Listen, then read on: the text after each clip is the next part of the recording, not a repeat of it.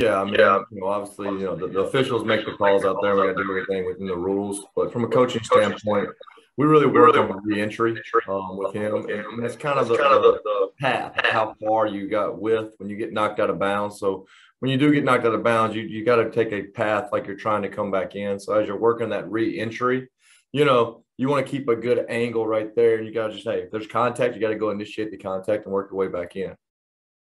And then, punt protection, you always want to be improving from week to week. And after having the block in week three, how'd you feel the punt pro was with some personnel changes in there because you were down, bent, and had a couple other guys in there too? Yeah, no, the guys did a good job, and that goes back to every day of just getting the fundamental footwork. That's where it starts. Anything with punt protection, if you get your footwork out there, that eliminates a lot of the issues or anything that may occur because you can see everything is happening in front of you. So, just going back to that, and we work that every day, out there at the field is getting those sets, getting our drops, and then working to strike at the point of attack. The guys did a good job, responding, and just got to keep that going forward. And I know just looking ahead to Houston, I was curious with Coach Ross out there, a guy who comes up through the Patriots in a way, right? Scouting and like, are you seeing a lot of Patriot-like concepts special teams wise, or is it sort of, maybe he's also under Coach Ventrone in Indy, if I remember. And right. You seeing that connection? Yeah. Anytime you go back, look at the history of a guy where he's been. So obviously, Frank does a really good job. He's doing a really good job down there. He did a really good job when he was under Bubba in Indy. And, he's obviously got the ability to know our personnel because he was here, like you mentioned, in the scouting department. And then he's been an assistant with Bubba. So there's some carryover and schematical stuff and what we do and what they do. And, he's done a really good job and he's got it going. And we just got to go out and try to perform against him. Next question, Nick O'Malley, followed by Bob Socci. Hi, Cam. I want to ask about the situation with Nick at the end of the game. How does that conversation go when approaching a kicker, when you're at like 55, 56 yards in the rain? How does the conversation go to determine whether if you expect it to be within the kicker's range, especially given the conditions? Yeah, that's usually something we definitely communicate and talk before the pregame and as the game's going on. And then, I kind of just talk to coach, give him the parameters and, kind of like what we think. And at the end of the day, he makes the call and, hey, have all the confidence in putting Nick out there and, making the kick, do it 10 out of 10 times. And how would you describe the conditions that were in place Sunday night with the rain and the wind? Like how hard was that? How hard are those conditions to kick in? Yeah, it's difficult because it's not only just the kick and the executing because, you also got to talk about the field and the wetness. I know it's turf and everything, but then again, it's still the grip and everything, just like if you're on a grass field, the mush and the mud, but not also the snap and the hold go into that as well because the ball's obviously going to be wet when you get out there. So you're going to have to execute the snap, putting the ball down the spot. So there's a lot of things that go into with the conditions, not just the rain and the kick so much as just the whole entire operation. Great. Thank you. Yes, sir. Next question, Bob Socci, followed by Phil Perry.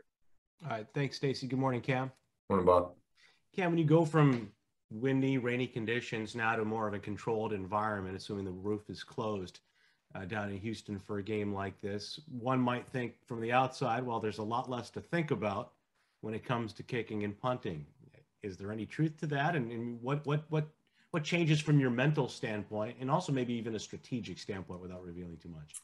Yeah, I mean, from the mental standpoint, obviously, the guys are now like trying to recalculate, I guess I would say, their brain to say, all right, there is no elements, and I don't have to worry about the wind and the weather there. From a schematical standpoint and anything like that, there's definitely some more stuff that can go into it because you have the opportunity to have the whole field at play there. You're not going to be limited in anything right there. So there's definitely going to be some schematical stuff that, when the wind's not a factor, you can do a little bit more, or you can take certain things away out there.